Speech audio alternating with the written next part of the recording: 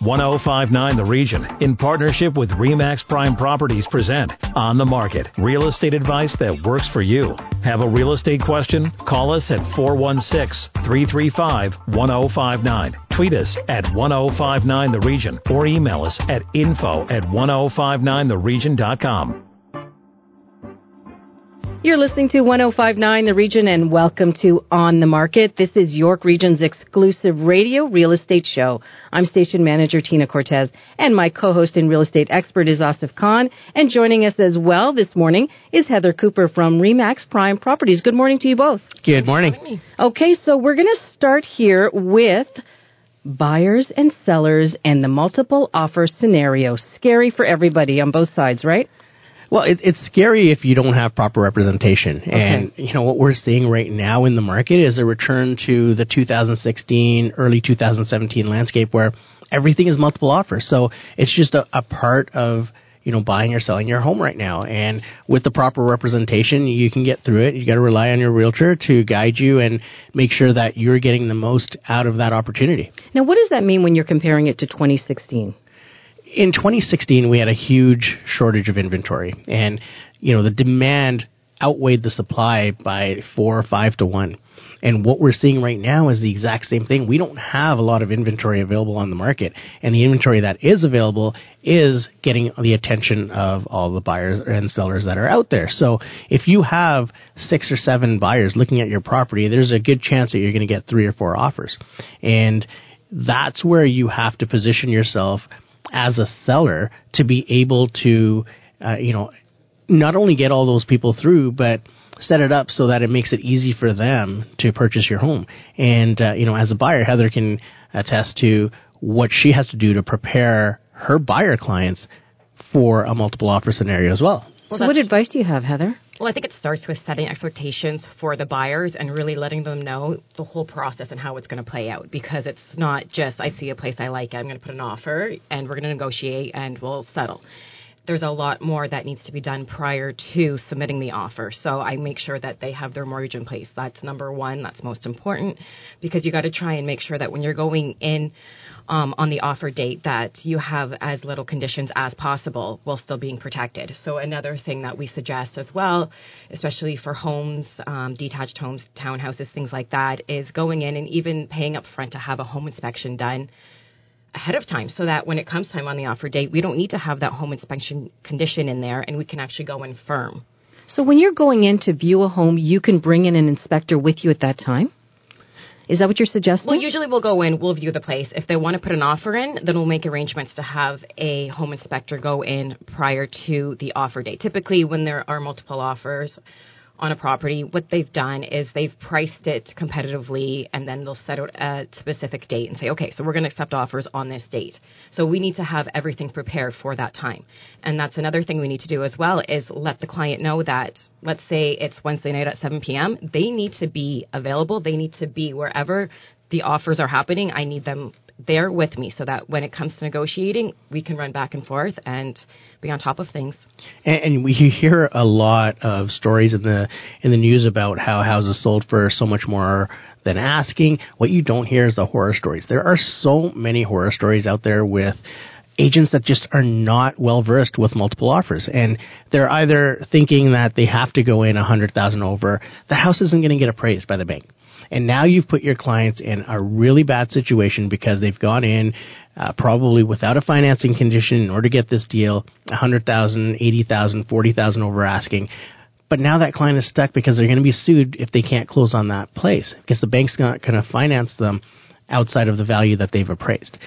You've also got situations where we're seeing on our listings buyer agents coming in with ridiculous clauses in these multiple offer situations, which even if they have the best offer, these conditions that they're putting in are pretty much ruling out their shot at this property. And we have buyers pretty much crying at the end of the day because it's been their 4th or 5th or 10th place that their agent has not been able to secure for them, and they're losing out on opportunities. So it's a market where you need proper representation, and you need to make sure you hire a professional that's going to be able to get you through that process as a seller or a buyer. Otherwise, you're leaving thousands of dollars, tens of thousands of dollars on the table. Can you share some of the examples of those ridiculous conditions? What does that mean? They'll have, so basically, as Heather was saying, you have to set the expectations with your buyers and sellers. With the buyers, you have to be pre-approved. You have to know exactly what you can afford.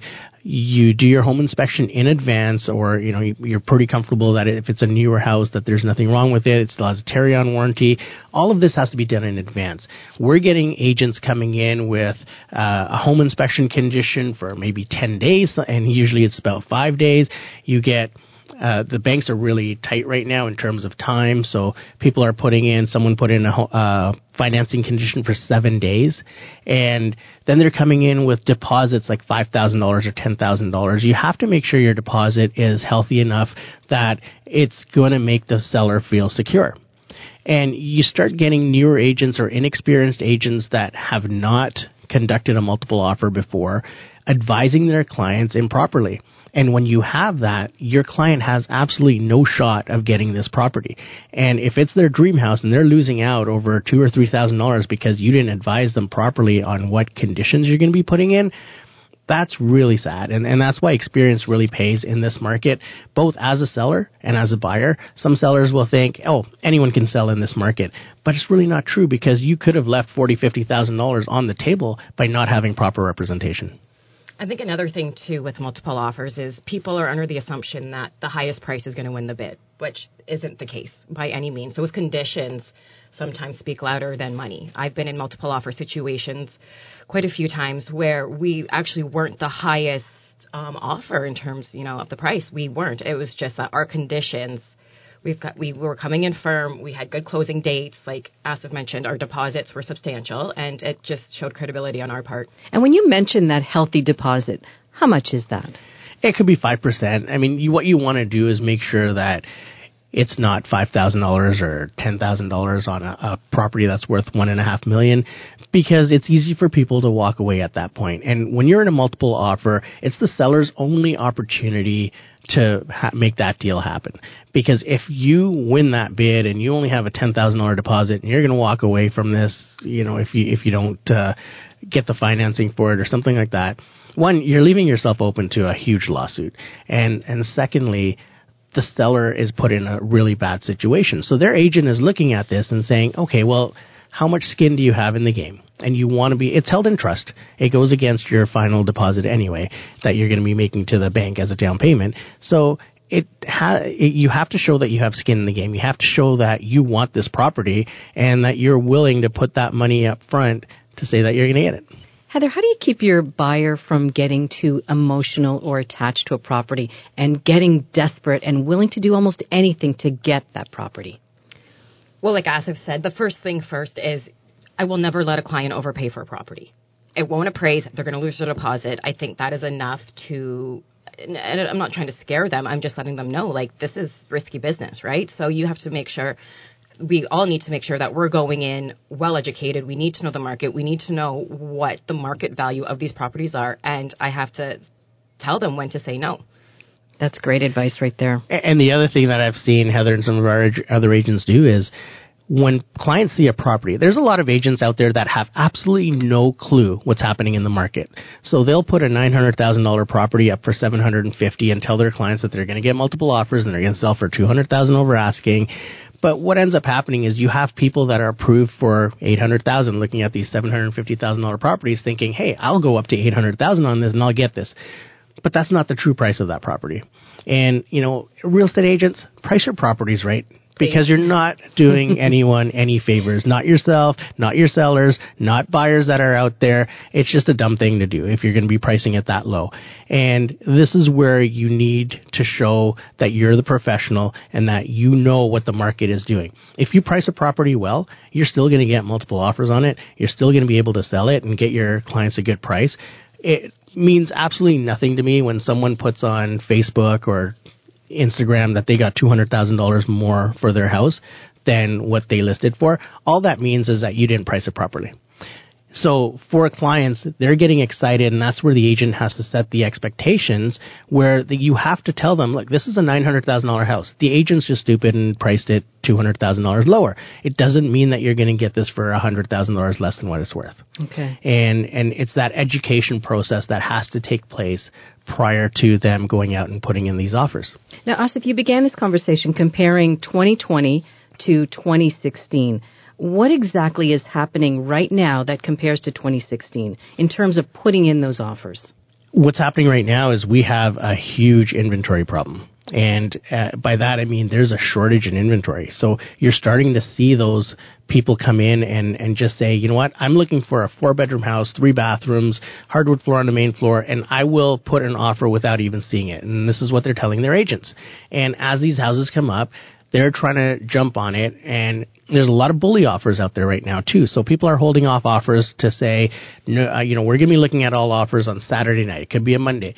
Monday afternoon, you'll get a bully offer for $40,000 over asking with no conditions, because that client, although they haven't even seen the house, they want to be in that area. They want to be in that neighborhood. That's the type of house that they want. So they're willing to put an offer down so that nobody else gets that property.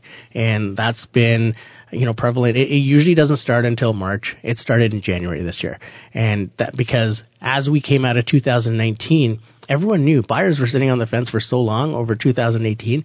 They knew what they wanted, and they were ready to go in 2019. They didn't get their place. So in 2020, their mind was made up. They were going to get the first house that comes up. Otherwise, they're going to be priced out. And with prices climbing the way that they are in the first, month and a little bit of 2020, you're going to start to see that happen more and more because people don't want to be priced out.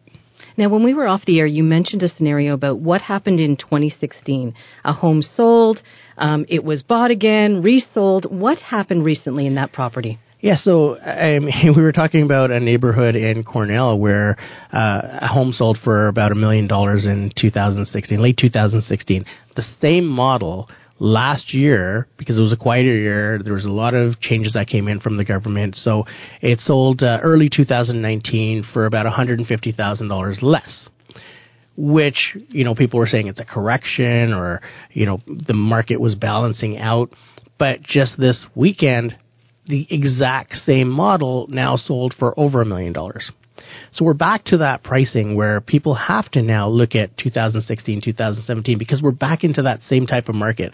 Last year we were telling people, don't look at that market because it was a very different market.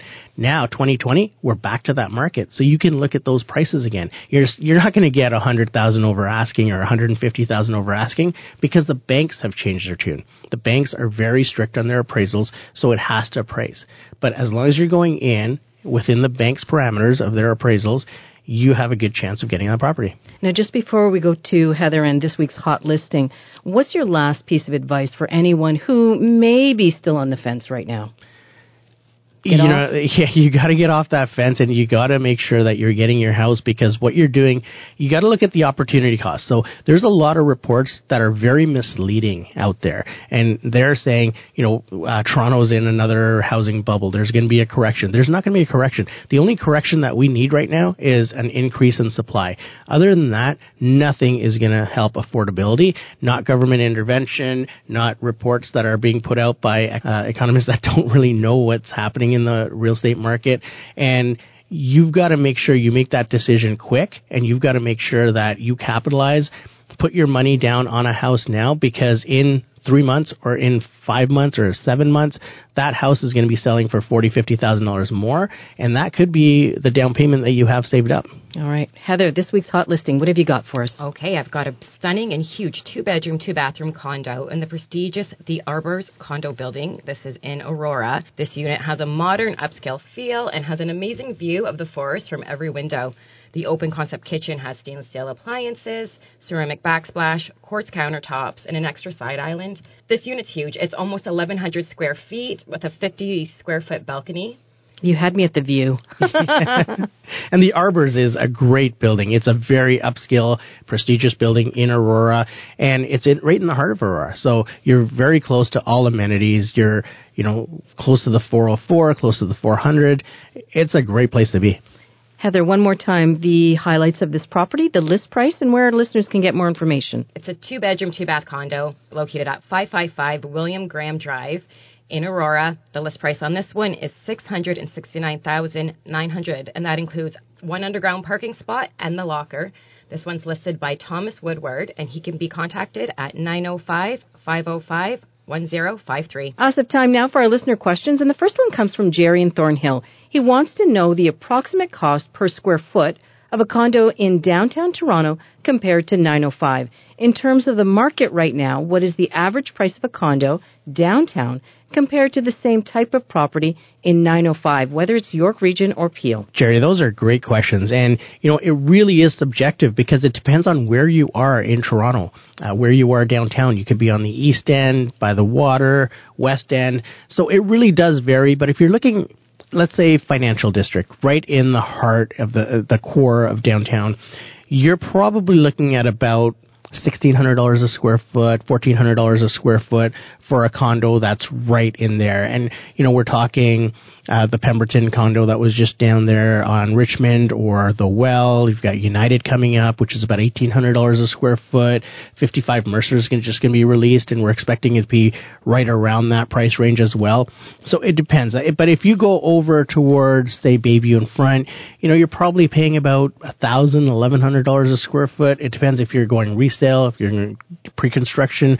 There's a price difference there as well. And if you're looking for something in the 905, you could find something in the 905 from $600 a square foot all the way up to $1,000 a square foot. So it really does vary. Would love to have a chat with you as to what areas you're specifically looking at and be able to guide you. The other thing that you have to take into account is maintenance fees. Usually downtown in Toronto, the maintenance fees are a lot higher than what you're going to be looking at in the 905 as well. All right. And in terms of a condo, is a resale a better value? Could you find a bargain, perhaps, than a new build? There's some great deals on resale because you have to remember that those resale condos were purchased 3, 4, 5, 6 years ago, even if they're newer buildings, and the price that people paid for them was a lot less than what people are paying for them right now. So sometimes there's some absolutely amazing deals on resale. You don't have to worry about HST and development charges, which you would have to if you're purchasing a pre-construction new build, a condo or a home, whereas, unless you're renting it out, then you could get some of that HST back. If you're living in it, you don't have to pay that HST. So there's a lot of considerations that you need to make before deciding on whether you want to go resale or pre-construction, and we can help you with that. Our next question comes from Emily in Markham. She is searching for a home but is wondering she should be thinking about a larger condo instead of a house. Will the condo appreciate more than a house in this current climate? Again, great question. So it really depends on, it's more of a lifestyle choice. So house versus condo is more of a lifestyle choice than it is a financing type of choice where, it may appreciate a little bit less than a home would, but at the same time, do you want to do the maintenance? Do you want to have a lawn to cut? Do you want to, do snow removal? In a condo, you don't have all of that. In a condo, you also have an exercise room or a pool that you can use as well. So it's more of a lifestyle choice. Having a conversation with you about where you want to be in the next 5 years or 10 years will also help determine where we want to put you in terms of a condo or a home. And, do you have kids? You need to be close to a school. Are you okay with elevators, underground parking, surface parking? There's so many things to consider with that, but we can actually guide you and help you with that decision. Great questions this week. When we come back, why Canada needs a national housing strategy. Stay with us. You're listening to On the Market on 105.9 The Region.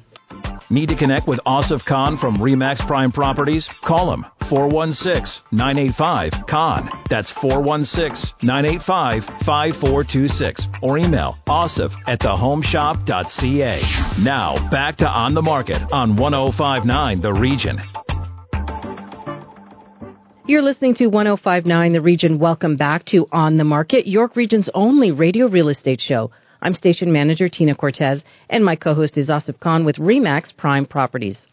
Thank you, Tina. Joining us next is Christopher Alexander, Executive Vice President and Regional Director of REMAX Integra. Chris, welcome back to the show. Thanks for having me, Asif. And Chris, before we get started, 40 years of REMAX Integra. Congratulations on the 40th anniversary of REMAX Integra supporting real estate and real estate agents in and around Ontario Atlantic. Oh, thank you very much. It's been an incredible journey, and I feel like we're just getting started. So, exciting things ahead. That's awesome. That's great to hear. We're talking about, you were just featured on BNN, and you're talking about housing supply. Tell us a little bit about that. Well, really, when you look at how much our population is projected to grow over the next 25 to 35 years, and that we do not have a national housing strategy, my concern is that we are going to continue to have the inventory issues that we have had for over a decade. And every single year, we talk about interest rates or buying power, foreign buyers, but really the problem has been inventory. And for the foreseeable future, I do not see that changing unless there's a national housing strategy that addresses that. And we're seeing that, especially with the start of 2020. We're seeing multiple offers. We're seeing prices climb more than what they were projected to climb. And we're almost seeing a landscape that resembles 2016, early 2017. And that's when the government stepped in, and they didn't really address the main issue, which was supply, which is what you're talking about in your BNN report. What they tried to do was throttle demand through making it harder for people to buy houses. And unless, you're right, unless we address where we're going to get more supply, or if we're going to release some lands that builders can build on, maybe reduce the red tape for builders to get permits to start building, that's probably what you're getting at in terms of a national housing strategy. Yeah, I mean, the stress test that was introduced 2 years ago was a quick fix, but 3 years ago now, lo and behold, we're in the same scenario or close to it. And there needs to be a long-term strategy, not a short-term quick fix. And yes, we need to incentivize builders through a variety of means to encourage them to build more affordable housing, more rental units, so that we can at least attempt to keep up with the overwhelming demand that Canada as a country really is experiencing. And especially when you see millennials and Gen Xers, getting into that mode where now they're looking at house formations. And you start to see more and more people wanting to move into the housing market, purchase in the housing market. There's not even enough supply to satisfy them, let alone all the people that are going to be coming in. Yeah. It's, in the GTA, we can only build about 40 to 45,000 units a year. That's the capacity. And we have about 100 to 120,000 people coming in every year from outside the country. So that in itself, plus the local demand, which is also very high, is putting a tremendous amount of strain on the marketplace. And are you noticing the same scenario across the country, or is it just here in Toronto and the Greater Toronto area? Is it the same in Montreal and in Vancouver? Montreal's having a boom. Vancouver, they seem to reach this. They have a more of a peak and valley marketplace, and when they reach a point of affordability, it seems to pull back a little bit. But I think we had a record number of immigration last year, and it's starting to, have an impact there as well. Alberta and Saskatchewan have had their issues economically because of oil and industry, so they've been slow. But oil's rebounded in Alberta, so I think that they're poised for a rebound. Halifax is doing extremely well, but it seems to be mostly the urban centers that are attracting a lot of the immigration. And also, when you look at Atlantic Canada, there's so much demand there right now, and it's because of affordability. We even have people from the GTA moving back out. If they're from Atlantic Canada, they're moving back out there just because they can cash out in the GTA and buy a huge home for $400,000 or $500,000. And I think that's helping them a lot. And, until we get more supply, it's going to be really challenging for, our kids or their kids to purchase homes in and around the GTA. Yeah. Even in places in rural Ontario, Muskoka, Haliburton, Guelph, like these communities that used to be very affordable are starting to reach a point where it's becoming very expensive. So there's some significant challenges with supply and demand right now that need to be addressed on the long-term front and not the short-term if we are going to, give consumers a chance to get into the market at a reasonable rate. Now, Chris, you mentioned supply and demand, but what about in terms of space? Are we just simply looking then at vertical housing, condos and apartment buildings?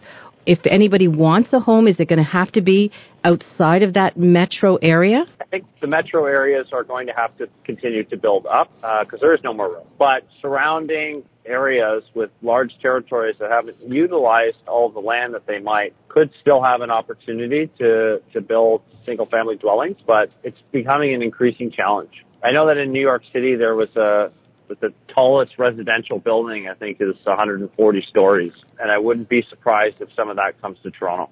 And we're starting to see that now in terms of how many condo projects are on the go right now. I mean, we're getting bombarded with emails, 2-3 builders a day saying, hey, we've got this project coming up. We're also starting to see that infiltrate into the 905. I mean, Mississauga just announced a 37 condo building project that's going to be taking place over the next few years. Where do you see that? What's happening in the 905, and do you see that becoming more and more prevalent over the 905 region? Yes, 905 is still more affordable, although it is expensive. It's more affordable than the 416, and I just see more and more of that on the horizon because people are really attractive to the urban lifestyle, and a lot of the 905 offers pretty good comparison to what you could find in Toronto. Now, Christopher, we're going to make you Prime Minister for the next couple of minutes. What do you see that you could do in terms of a national housing strategy? Significant tax breaks for builders to build affordable housing and rentals. I would consider putting a cap on land transfer tax. And those two things, I think, could have a dramatic effect on supply. I think a lot of back to land transfer tax, a lot of sellers are constrained with, having to pay an exorbitant amount if they do end up moving. I think a lot of them would rather put that money into renovating their existing home. And let's face it, property values have more than doubled since land transfer tax was introduced, especially in Toronto. And I just think the rate that, is being expected of consumers to pay is not congruent with how much property values have gone up. And while I certainly appreciate how much the city and province relies on those numbers, we've got to find a long-term strategy to address the supply, and, capping land transfer tax might help that. Christopher, that's great information. Now, if people want to see this report that you did with BNN, where can they go to read up on it? On our blog, which is blog.remax.ca. blog.remax.ca. That's awesome. Thank you so much for joining us again, and we look forward to having you on soon. Thanks a lot, guys. Really appreciate it. Thanks very much, Chris. And Asif, if our listeners want to connect with you directly, how can they do that? Tina, they can reach me at 416-985-CON. That's 416-985-5426. And that's our show for this week. Remember, if you need to connect with Asif Khan or if you missed any part of On the Market, go to our website, 1059theregion.com. Thanks for listening.